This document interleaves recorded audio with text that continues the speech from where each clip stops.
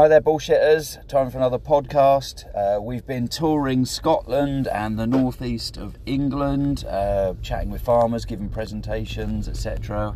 One thing that keeps cropping up is nitrogen, whether in organic forms or inorganic forms. So we thought we'd do a little bit of a natter about nitrogen on our drive home. We've got plenty of time. Make yourself comfortable. Get yourself a nice cup of Bovril and your slippers and settle down for a nice podcast.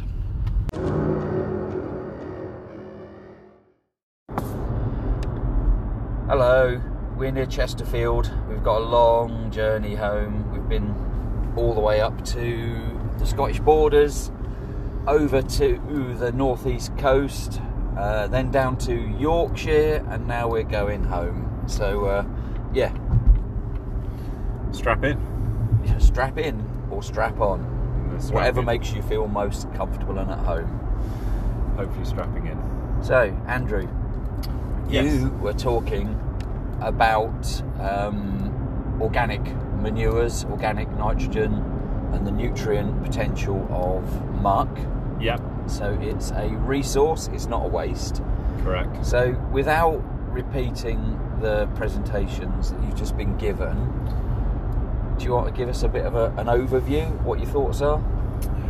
Yeah, okay. So I spent yesterday talking to a group of FIBBLE, which is Farming in Protected Landscape Farmers.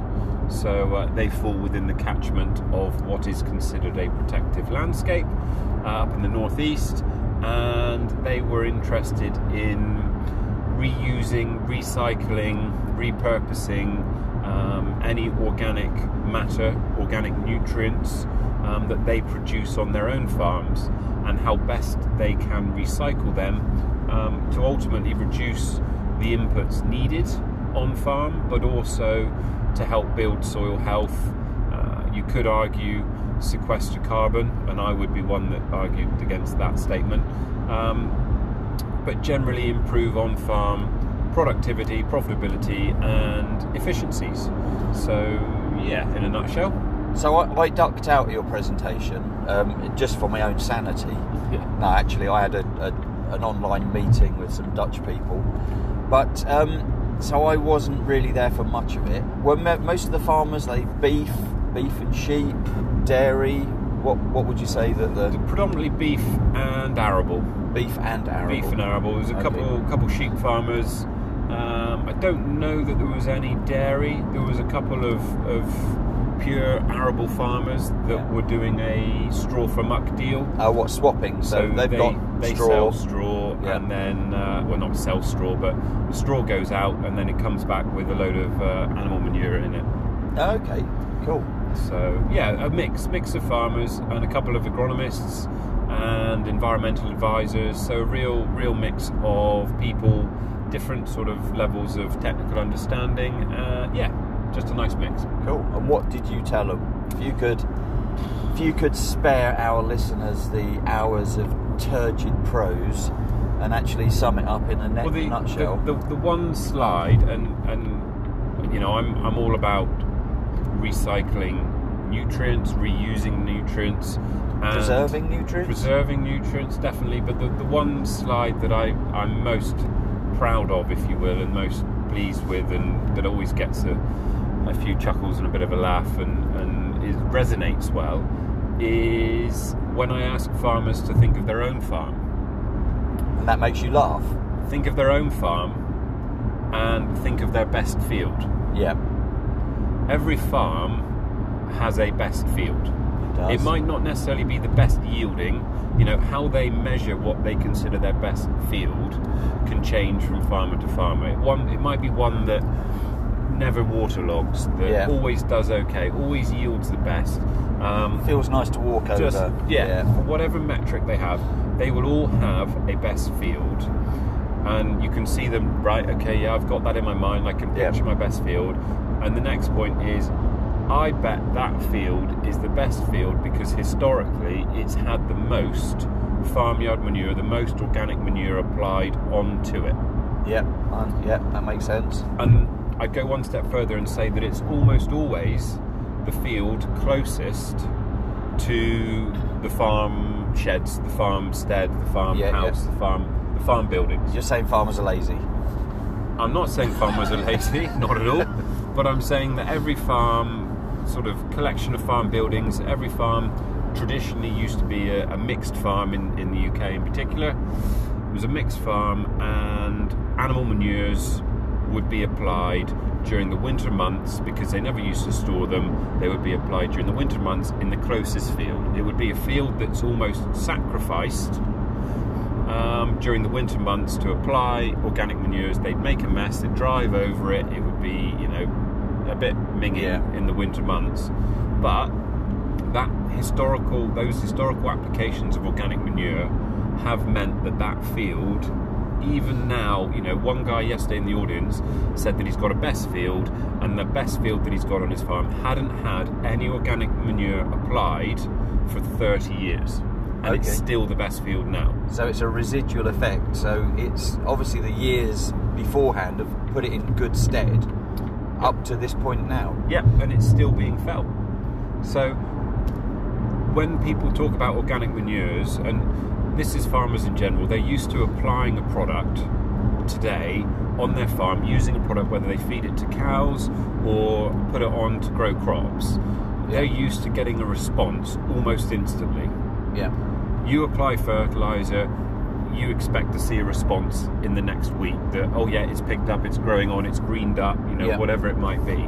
If there's a disease, that disease is gone. Yeah. If it's dairy farmers, you're expecting to see it in the milk tank a couple of days later. So farmers are used to a quick response, whereas with organic manures and improving the soil, you're not going to see that immediate response. You're playing the long game. It's a long game. You've got to think 3, 4, 5 years ahead, and that's when you'll start realising and noticing the benefits of the organic manures applied. So that's my favourite slide. People always recognise that their own farm, their best field, historically it's had the most organic manure applied, and it's still the best field today. Cool. So the podcast is about nitrogen. Yeah.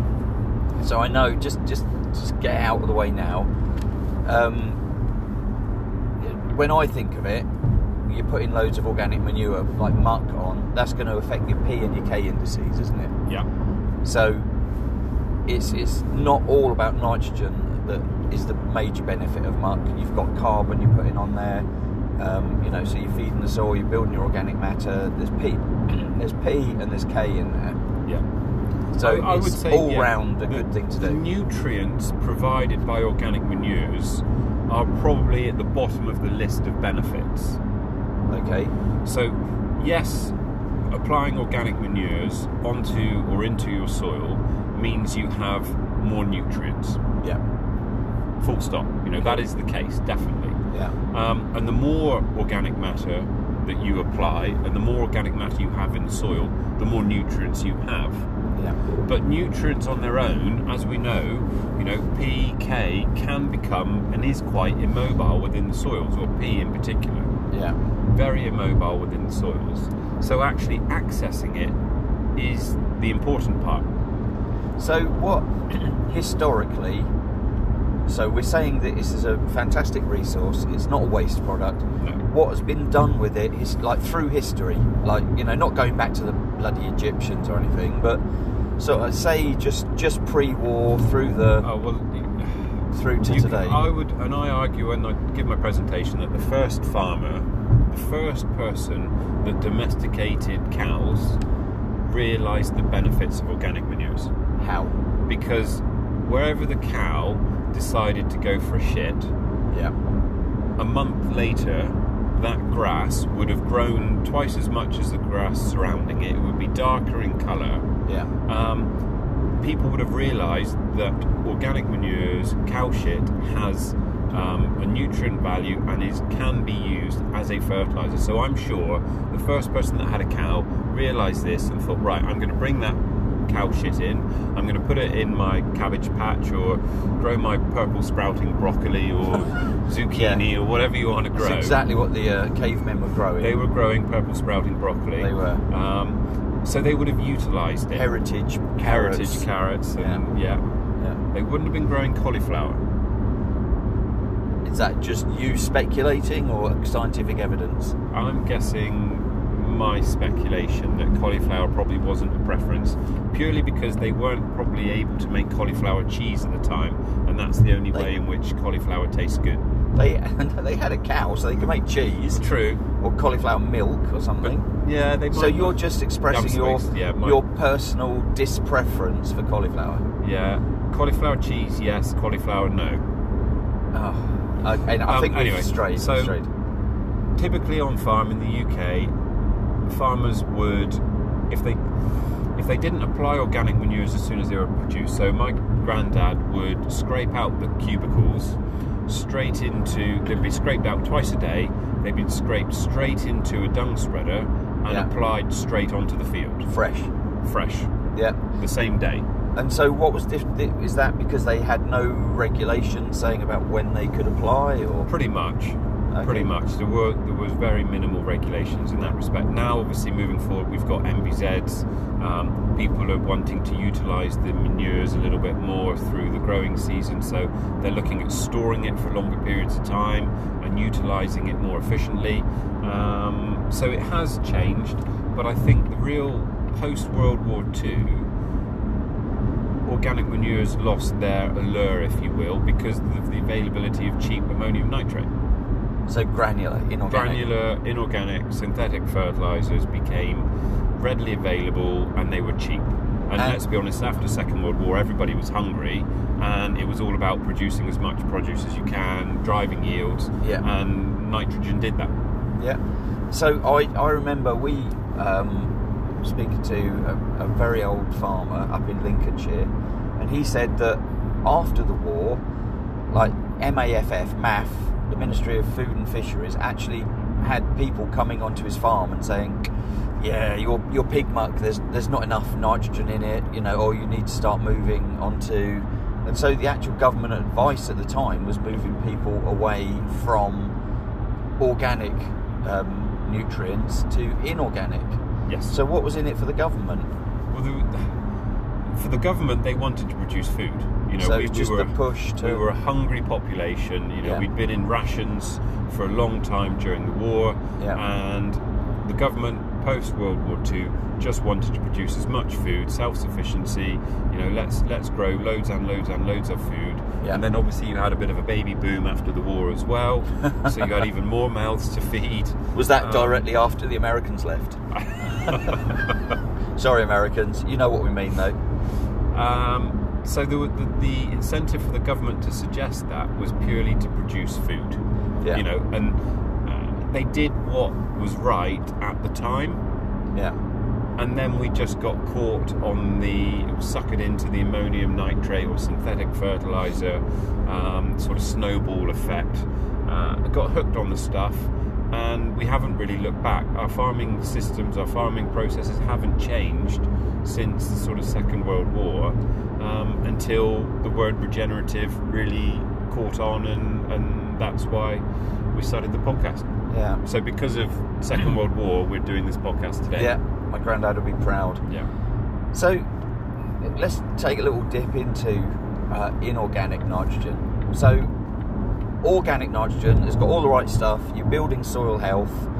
It's sort of like the long game. You're very much playing it so that you're thinking about the future of your farm. In my opinion, people will question it, I'm sure, but when you use an inorganic nitrogen, you're actually you're feeding the plant directly. The plant therefore doesn't have to produce root exudates to form the microbiology. The microbiology is sort of like just a neighbour. It's no longer a partner, it's a neighbour.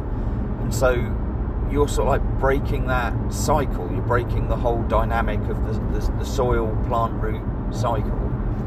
So it's almost the complete opposite to an organic nutrient or nitrogen. So one's feeding the soil, one's feeding the plant. Exactly. So how is it that we got so enamoured with feeding the plant rather than the soil? Because that makes the soil just basically something to grow the plants in. Why did we Why did we lose track? What? It was well, capitalism was one of the reasons why. So, like I said, post World War II, we were hungry. It was all about yield. We needed more food, loads and loads of food. Nitrogen was a really good way of growing more food. Yeah. And then, hang on a minute, people were making a lot of money off of nitrogen. Yeah. We also then sort of got into plant breeding. And I think it was a Mexican guy that really took the plant breeding of wheat forward, or a South American guy, if I remember rightly, but I might be wrong. He was an American chap from the south of, it was probably the border of Mexico. Okay. Was it Borlaug, I think his name was? I can't remember. But okay, was, so South America. Yeah. No. South of America. South of North America. South, yeah. Mesoamerica. So but anyway, he then sort of got onto plant breeding. Yeah. And a whole industry was born. Off the back of that, an industry was born. You know, you think of the plant breeders now, the sort of worldwide domination that they have effectively created for themselves. You know, you talk about these breeding companies, they're huge. Yeah. And off the back of that, then all of a sudden, you know, we saw disease. More disease came in. Plants were not as resilient, not as robust, not as healthy because of the artificial nitrogen that they had, because of the disconnect that the plants had with the soil. For all those reasons, so it's like another industry was born. So a little analogy that I use is like you've got a pain in your arse. I've got one sat next to me. Yeah. You've got a pain in your arse, so you go to the doctor, and the doctor says, right, okay, here's this tablet. It's I don't know, some kind of tablet. It's going to stop your arse pain. You go, oh, that's brilliant. Thanks ever so much, doctor. Your arse pain goes away, but all of a sudden you get a pain in your knee. You go, oh right, and the doctor goes, oh yeah, that's a side effect of having your arse cured by these tablets. And so you have to take a tablet then for your knee. And then you go back and say, oh, God, I can't stop pissing. I pissed the bed 3 times this week. And you go, oh, yeah, it's a side effect of your knee medicine. And then you sort of like this never-ending. And on the back of it, there's this growing industry selling you tablets. And that industry doesn't want you to get better. Of course it doesn't. I actually spoke about it this week. And agriculture, farmers... they should be the health service. That is the health service. Yeah. And then our National Health Service isn't a health service, it's an illness service. This is true, yeah. So it's no kind of service at all at the moment. It isn't much of a service. But farmers, you are what you eat. Farmers are the ones that are providing you the nutrition. Are you cock then? I'm sorry. Do you want me to edit that? We can edit that bit out. Okay. So it's farmers are providing the nutrition for the population, and that's where our poor choice of food, fast food, takeaways, processed foods are contributing to quite serious health effects. Yeah. And I think we should probably put in a medical disclaimer and say that neither of us are doctors and we have absolutely no proof of this whatsoever. No, I think it's a logic. I don't think it's too far of a logical step to take that if you're ignoring you are crap. Effectively, if you're ignoring the health of the soil, you're ignoring the health of your crop, and that's what we eat and what the food that we eats. So I think there is a logical construct there that we can use to say that if you look after your soil, in essence you're looking after yourself. But we've got this self-perpetuating industry where agronomists can be in the employ of said big business, and then the idea is to perpetuate the reliance on chemistry. Well, so you've just given a talk today to a room full of independent agronomists. No such thing. And there isn't.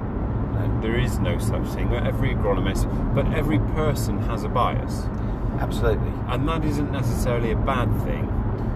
And we're not saying that all agronomists are bad and independent ones are any worse than any other that's agronomist. Not what I'm saying. But I think realistically, it's working with an agronomist that you can trust, you get on with, that challenges you and you challenge them, and is working for you. And ultimately, agronomists are working for you. Yeah. But sometimes they're not always doing everything with your best interests at heart, because they do have a bias as well. Well, yeah, they want to feed their kids and they want to buy their house, and we spent time yesterday with a farmer who has an agronomist. It's an independent agronomist, and no such thing. The agronomist that they're working with is ultimately trying to prove to the farmer that they're worth the money that they spend on them each year. And as far as they're concerned, the way of proving that is by producing, more yield, ensuring that the gross margins are good. They're also a little bit risk adverse. So, well, look, we can put a bit of a spray on. It doesn't cost much money, but it almost guarantees that we're not going to get septoria or yellow rust or any of the other diseases. Yeah, chlamydia, exactly, a big one in wheat. Yeah, absolutely. Yeah. Agronomists got nothing else to do with their time, have they? Just rub one out. No, anyway. So for their mind, that the agronomist is trying to prove value to the farmer. Yeah. So it's working through, trying to provide some reason, because there's so much information out there. They're trying to provide some clarity, and ultimately return some, monetary value, some financial benefits. So they generally do that, and traditionally it's been done with inputs. Yeah. And let's be honest, you've done the basis course, you've done your facts course. It's very much input focused. Oh yeah, yeah. Even the people that run and sponsor these courses are the same people that are manufacturing and supplying a lot of these inputs. Yeah, absolutely. So even the independent agronomists, their education has been biased. Yeah. The industry is biased, and as a result, we've jumped on the treadmill that is generally inputs. Yeah. And it's only now with the resurgence, if you will, or the focus on things like regenerative ag, where you can look at integrated pest management as an alternative, or the farm that we were talking about yesterday was on using instead of fungicide, he was using a natural product that came all the way from Australia. Diatomaceous earth. Yeah. Yeah. Micronized. So that's just the nature of the beast. Independent agronomists, any agronomist is only going to be as good as you and how much you challenge them. Yeah. So how many agronomists would say, no, don't put anything on? I can't think of... Because the majority of agronomists are paid not necessarily on the service they provide, but the inputs that they supply. Yeah. So if you were, you would really, and you should really, be working with an agronomist on a service basis. Yeah. So you get your agronomy advice from somebody that you know, trust, like, get on with, think knows what they're talking about, does a good job. Yeah. And if they were to recommend some products, you should then go and source those products from somewhere else. Well, this is what they do in France. This is the French system. Yeah. So there's a lot to be said for that. So it means that the advice you get given is as unbiased as possible. Yeah. Because the person giving the advice has no financial gain from supplying or recommending one product over another product. Yeah. And I'm very conscious that our guest last week was an agronomist supplying inputs. Hi, Tom. Well, they're not an agronomist. Not... well, it's... I think, it's potato. I think, we're getting slightly off. We've sidetracked from the topic, which was nitrogen. Yeah, we're deeply cynical. So, nitrogen as What were you talking about? Forget organic news. What were you talking about? What was the focus of your conversations that you've had today with the room full of independent agronomists? What are they seeing? What were you talking about? What's of interest? What are their thoughts? So, I was talking about using foliar nutrition, so foliar nitrogen, how to distinguish between the different types of foliar products. So that's like Joel Williams, dissolved urea, Humix, Volvix, magic potion, snake oil, and manufactured products. Rain dance. Hi, Joel. it's kind of, that comes into the argument. That's very much almost a DIY approach. Yeah, okay. This was more of a, to be honest, salesman's approach. It was more of a looking at the trials that I've been doing and looking at efficiencies. Okay. And so the real key was not so much about foliar nutrition as nutrient use efficiencies and where you can improve these efficiencies and reduce inputs. So Yara's own website suggests that their fertilisers are 70% efficient. Would you agree or disagree with that statement? I really don't want to get sued. I would say they've done their trials, and what they've measured and how they define their terms of efficiency, then yes, they probably are doing what they say. Okay, so you're not going to slander anybody else. What I will say is that there's ways of measuring efficiency. So if you look at, typically, if you're looking at a field of wheat, you've got a harvest at the end of it, and you've put a certain amount of nitrogen on that crop. So, for example, if you're taking off 160 kilograms of nitrogen in the form of protein in the grain, and you put 180 kilograms of nitrogen on that crop, you can see there's been a drop from 180 to 60. You've lost 20 in that system somewhere. So I don't know what the numbers are, so that's 20 over 100, it's about a ninth. So just less than 10%. So that would make your efficiency at least 80%. So that would tie in with your 70-75% efficient. Sorry, I fell asleep there. What were you saying? Oh, it's me that normally does that. So, numbers. Nitrogen in, nitrogen out. Compare the two, and that gives you your efficiency. So, Yara, for example, might say that their fertilisers are 75%. Now, that might be true, but you've got to remember there is nitrogen in the soil being mineralised, and that is actually going to be part of that grain nitrogen. So if, for example, you're putting 180 on, you're getting 160 out, but you've got 80 in the soil, that drops your efficient drastically. So instead you're putting 260 in and getting 160 out. So whereas you were in the 80%, you're now down in the 50 to 60s. But surely, so I get that, yeah. And I just want to question that because I don't quite understand it. So I thought that granular fertilizer, synthetic fertilizers, particularly sort of salty nitrogen-based fertilizers, had a detrimental effect on soil biology. They do. So they would reduce microbial activity. Yeah. But you're saying, despite that, there's still some microbial activity. Right. What's the deal? Right. We've done work with water companies where they've tried to stop manufactured nitrogen getting into watercourses through leaching because they're highly soluble.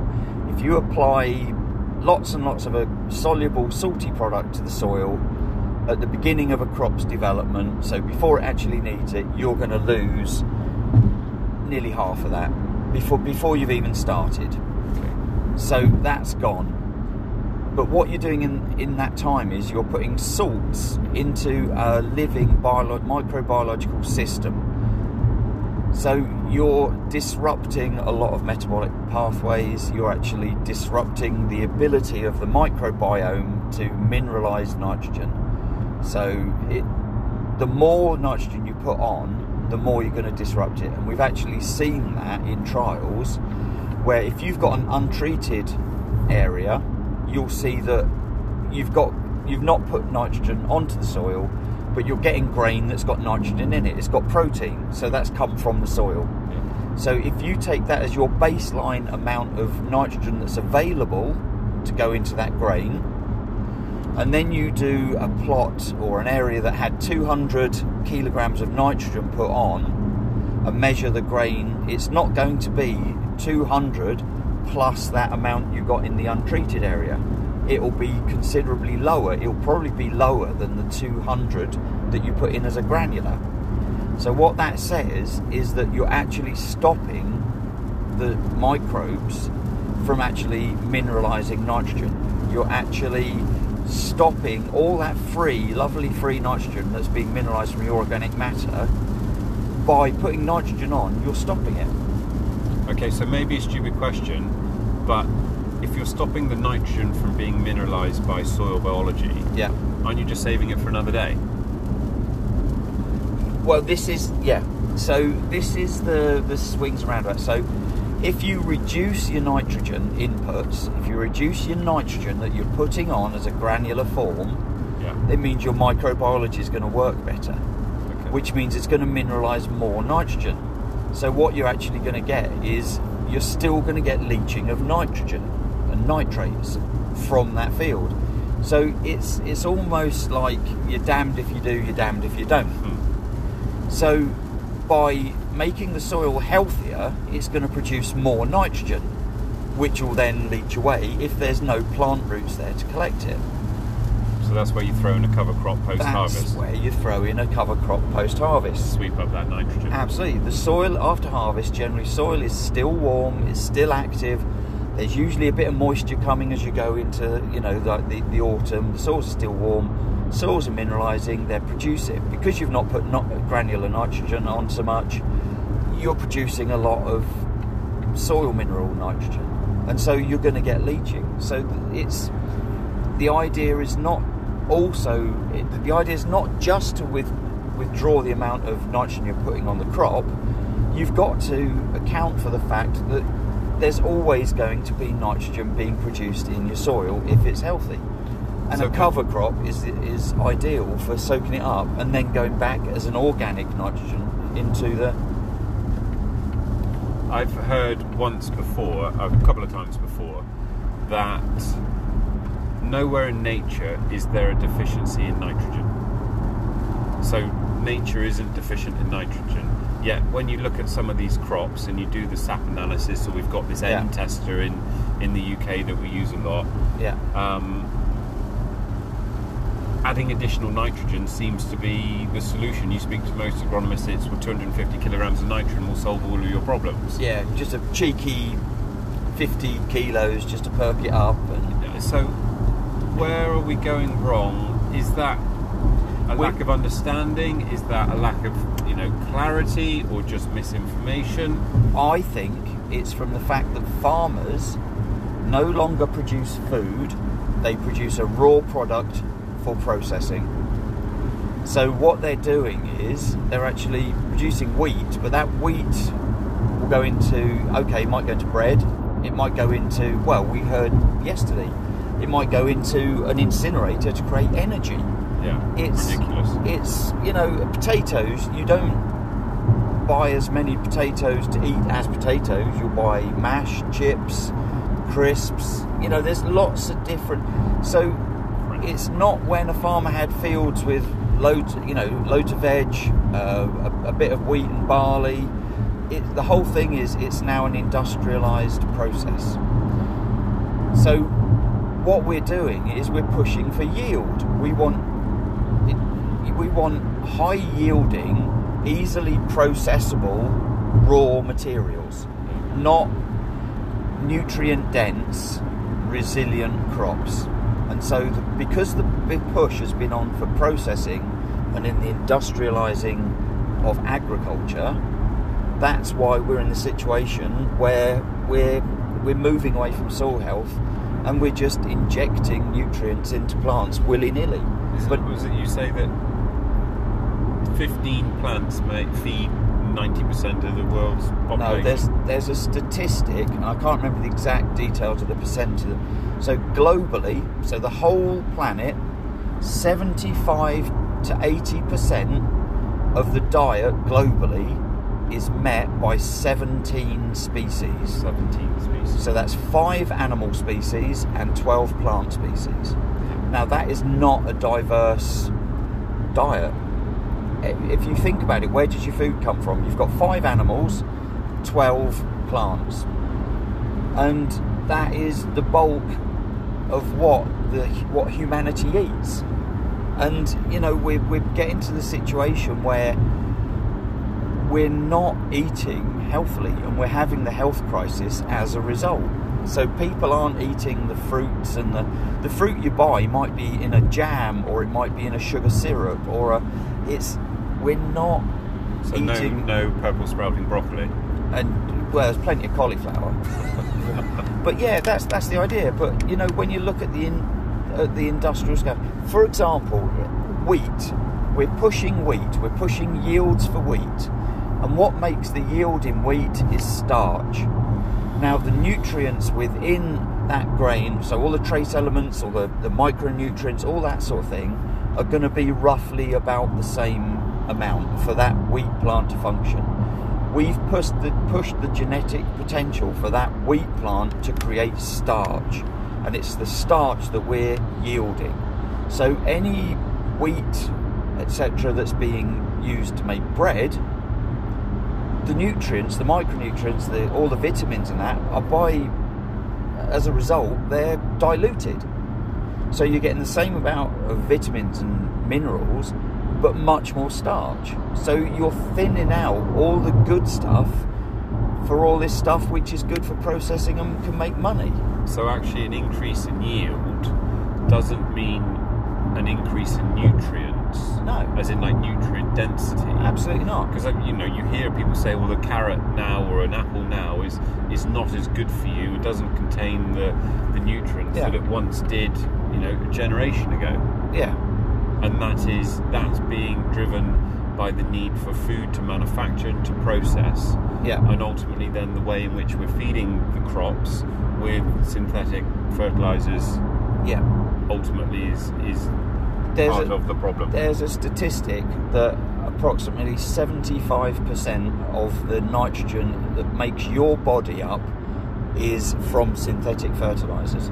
So basically we are what we eat, and we are becoming synthetic fertilizer. Giant piece of ammonium nitrate. Or sulfate or urea, yeah. But the nitrogen atoms that make us up are derived largely from the food we eat, and the nitrogen in the food is largely derived from synthetic fertilizers. So there's lots of different sources of nitrogen. Yes. What would be your top 5 sources of nitrogen? What would be your number 1? And what that I'd prefer, or is actually realistic? Well, no. If you were farming, not that's being used, what would you, as an independent agronomist, imagine you're an independent agronomist, like an actual, genuine, independent agronomist. You're labouring that a bit too much, but yeah, I got you. What would you recommend that farmers use to grow their crops? If I had carte blanche, I would say use organic manures as a nitrogen source. Right answer. Yeah. Well, of course it is. Yeah. And to build canopy, if you want to be productive, if you want to farm for human health, human production, and diverse crops, go along the organic manures, the organic nitrogens. Use a little bit of foliar nitrogens to apply the nitrogen later on when the canopy is actively growing and it might have run out of steam a little bit. What form of nitrogen is that? So if we're classing number 1 as organic nitrogen, is it just what form of nitrogen is that foliar nitrogen coming in? I would say urea based would be better than ammonium or or nitrate based. Okay. So number 2 would be urea based foliar fertilizers? Yes. Yeah, or if you have to use a soil applied, I would say a urea fertiliser applied to the soil rather than ammonium nitrate. And the reason I say that is there's carbon in urea. Yeah. Essentially, it's an organic molecule. I mean, when you pee, there's urea in your pee. The definition of organic in science and chemistry is very different from what we classify as organic in agriculture. But I understand that. But what I'm saying is that's a more soil-friendly, plant-friendly product than ammonium nitrate. Okay. So organic manures. Yeah. Foliar urea. Yeah. So Number no, 3. okay, right. I'm going to say Yeah. organic manures, 1. foliar urea-based products. Yeah. Then I'd say granular ureas. I know there's a little bit of but some of the urea-based foliars could be polymers. Okay. So you can get methanol polymers and things like that.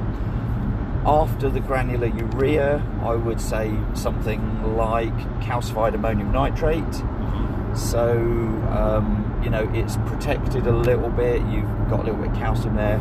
And I think ammonium nitrate would be at the bottom. So what about something like, and I reckon you've probably forgotten this, what Yeah. about something like a fish hydrolysate? Or amino acids? Well, I could have said, I've covered that by saying organic. Are you classing that as a potentially in the organic? No, I've forgotten it. There's loads of wizard's piss out there. So fish hydrolysate is essentially what you do by hydrolyzing is you break apart proteins into amino acids. So what you're doing is you're feeding with nitrogen in the form of an amino acid. Now, when that's in the soil, it has to go through processes to sort of like break down and be converted into a form. So essentially nitrate or ammonium, which can go up through the plant root. If you're applying it as a foliar, then you're probably better off. It's going to enter the metabolic system a lot easier if it's being applied foliar. But it's a bit wizard's piss. It's such a variable product. It's good if you've got a shit ton of fish and you just think, yeah, do you know what, I'm going to use it. Yeah, use it. It's better to use it than just throw it away because it's a resource. But I think globally, the amount of fish hydrolysate that's going to be on farm is... So let's throw that into then with the organic forms of nitrogen. Yeah, please. Fine. Yeah. Well, there's your top 5. Yeah. That's Do you my think top the five. plant and the soils would be happy with that top 5? I think as you go down the list, they're less and less happy. Yeah. Okay. That's So fair. if you stayed with your organic manures, your organic N, and your foliar urea-based Ns, I think that's the happiest part. And then as you drift into needing quicker forms, or you know, a quick hit, or you just don't care about your soil, then yeah, drift so on down. if you were to apply organic manures or have good levels of organic manure, organic matter in your soil, Yeah. with the soil biology able to mineralise a lot of those nutrients, you know, quite quickly and routinely and regularly, that would be a good start. And then if you were to top up with a foliar fertiliser, foliar urea based fertiliser, Yeah. you would be a long way towards achieving a commercial yield. Right, if you're using levels of ammonium nitrate, urea, whatever, granular synthesized nitrogen, and you suddenly took it away, you're going to have a dip in productivity. Your soil microbiology, you know more about this than I do, but your microbiology is going to be a bit lackluster, a bit sort of like it's been kicked in the teeth and just put in a dark cupboard for a few years. You can't expect it to then step up and all of a sudden be turned into Superman and turn around nitrogen. So you've got to ease yourself off. Using the organic nitrogen is not a quick hit. You'll get a certain amount in the first year and then it will play out over the years. So if you keep topping it up, you're going to be building up your organic matter, you're going to build up your microbiology, you're going to build up the mineralisation, and you'll reach an equilibrium, and it will be the yield potential of that field. Now, if you're in a high productive industrial system, then yes, that might not be enough of a living for you. If you're in a nutrient dense, small holding where you're selling to your local community, I'm sure they'd be a lot happier and a lot healthier. So it's a decision. Sustainability is about economics as much as it is about biology and chemistry and plant physiology. So I'm not oblivious to the fact that, yeah, it's all right to live in this dream world where I've got me 4 alpacas, I'm knitting me tofu, wandering around in me socks and sandals and me linen smock. Life's not like that. But there's got to be an in-between. There's got to be a point where we can say, look, come on, we can do this better. So we've got, in the UK, you've got conventional arable farming, cropping, and all of the markets that you can then obviously supply your grains into. Yeah. Then you've obviously got the organic market, which is using no synthetic nitrogen at all. Yeah. Are you saying that somewhere in the middle, where you can utilise organic manures, adopt a more of a mixed farming enterprise or straw from muck deals, use a little bit of organic manures, organic matter, maybe some organic fish or something along those lines, just to top it up, with a little bit of synthetic fertiliser just to really increase take the edge off, a bit of a bit more bang for your buck. Isn't that what Wild Farmed are doing? I guess so. And Andy Cato. Yeah. So Andy Cato, for anybody who doesn't know, is Groove Armada ex-frontman or member. General hippie. So he's bringing out this Wild Farmed, and I actually saw it on Tuesday when we were in Gloucester Services driving north. They are selling Wild Farmed pasta. Of course they are. Well, it's Gloucester Services, aren't it? Gloucester Services, exactly. Anything that's a premium product they're selling with an inflated markup. Yeah. But that is, I would say, somewhere in between, where they've taken that regenerative buzzword, and they're using it as a marketing tool. Yeah. But they've sort of landed somewhere in the middle in regards to, it's not organic, it's not conventional. They're farm focused rather than supermarkets imposing these lofty ideals of carbon sequestration, etc., and low inputs. The supermarkets don't give a flying toss about the farmer as long as they're getting product. Yeah. They don't care. They just want it cheap. And then all of a sudden they move the goalpost and say, I want it cheap, but you've got to have used less nitrogen and your carbon footprint's got to be this. It's a rigged game. You can't win as a farmer in that system. It was over Christmas, we ran out of tomatoes in the supermarkets, and the supermarkets blamed farmers, but the reality was the supermarkets didn't want to pay the price that the farmers had set them. So instead of paying more or charging more for the tomatoes, they just decided not to take them. Exactly. It's a rigged game. Absolutely shafted. So really what we're saying is, obviously we've digressed and we've spoken about it a little bit, but actually if you can find a local farmer that's growing or producing food to a standard that you can agree with, i.e. Wild Farmed, maybe actually, and this isn't a plug for Wild Farmed because I don't really know all their but it's marketing. It comes back again to marketing. But if you can find a local farmer that's growing to a standard that you're happy with, then surely you should be buying produce direct from the farm 100%. As opposed to through supermarkets and shops and Gloucester Services and others of that ilk. But that means there's more townies out in the countryside, and do we really want that? Well, we've been taking their money for a long time in regards to farm subsidies, so I think it's only right that they see what their mon's You've been talking to Ben Taylor Davis, haven't you? Get on my land. I'm aware that we're coming up for. We've been talking in an hour. This was going to be a quick.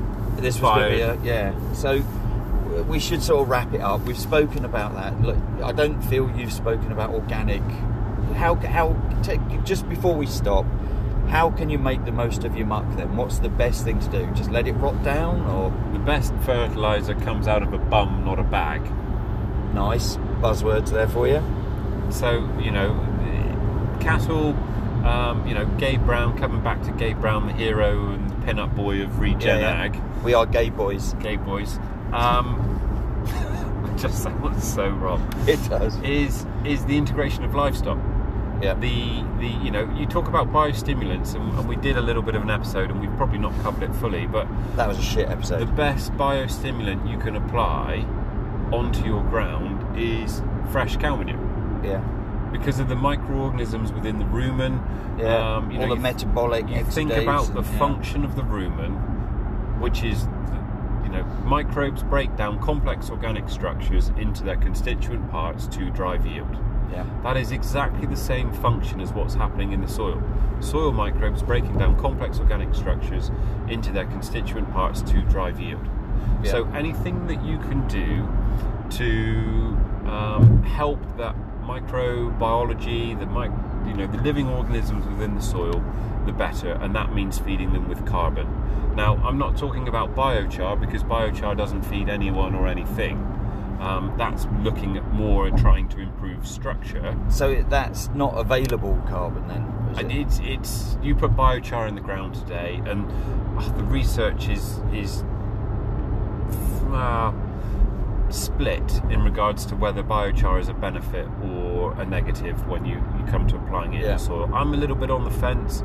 I generally feel that applying a high carbon material to the soil does nothing other than improve structure. I don't think it has a positive effect on the biology or the living organisms within the soil at all. But it will no doubt improve soil structure.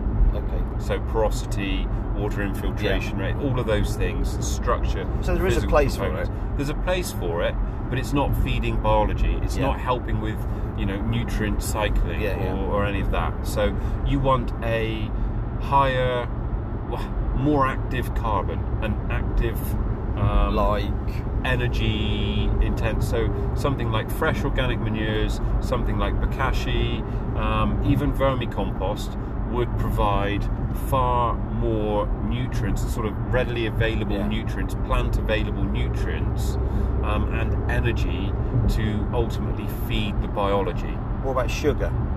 I mean, you can put molasses on the soil and the microbes are going to go absolutely crazy, but you were just talking about the biology within the soil becoming addicted to ammonium nitrate.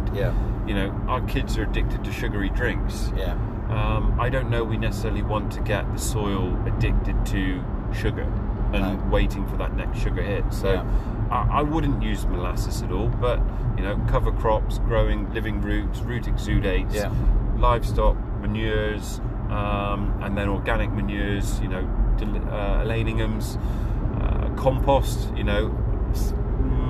not huge amounts of readily available nutrients or energy for the soil, but fresh farmyard manure, bokashi, vermicasts, vermicomposting, those things would provide more bang for your buck, and you'd see more of an instant response, especially in regards to feeding biology. Cool. Right. It's weird, isn't it, just wrapping up, that we're talking about nitrogen, and it's the most abundant element in air.